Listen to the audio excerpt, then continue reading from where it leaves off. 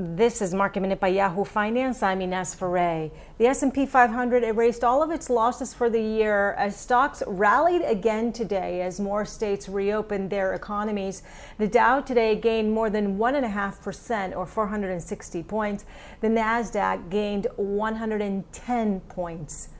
Tesla today hit a new high, closing at an all-time high of $949.92 a share. Boeing today was the biggest gainer on the Dow, up more than 12%. Raytheon Technologies gained more than 2% today. Energy stocks also led the gains today with ExxonMobil and Chevron both up more than 2%. Financials also led higher with JP Morgan Chase more than 2% higher today.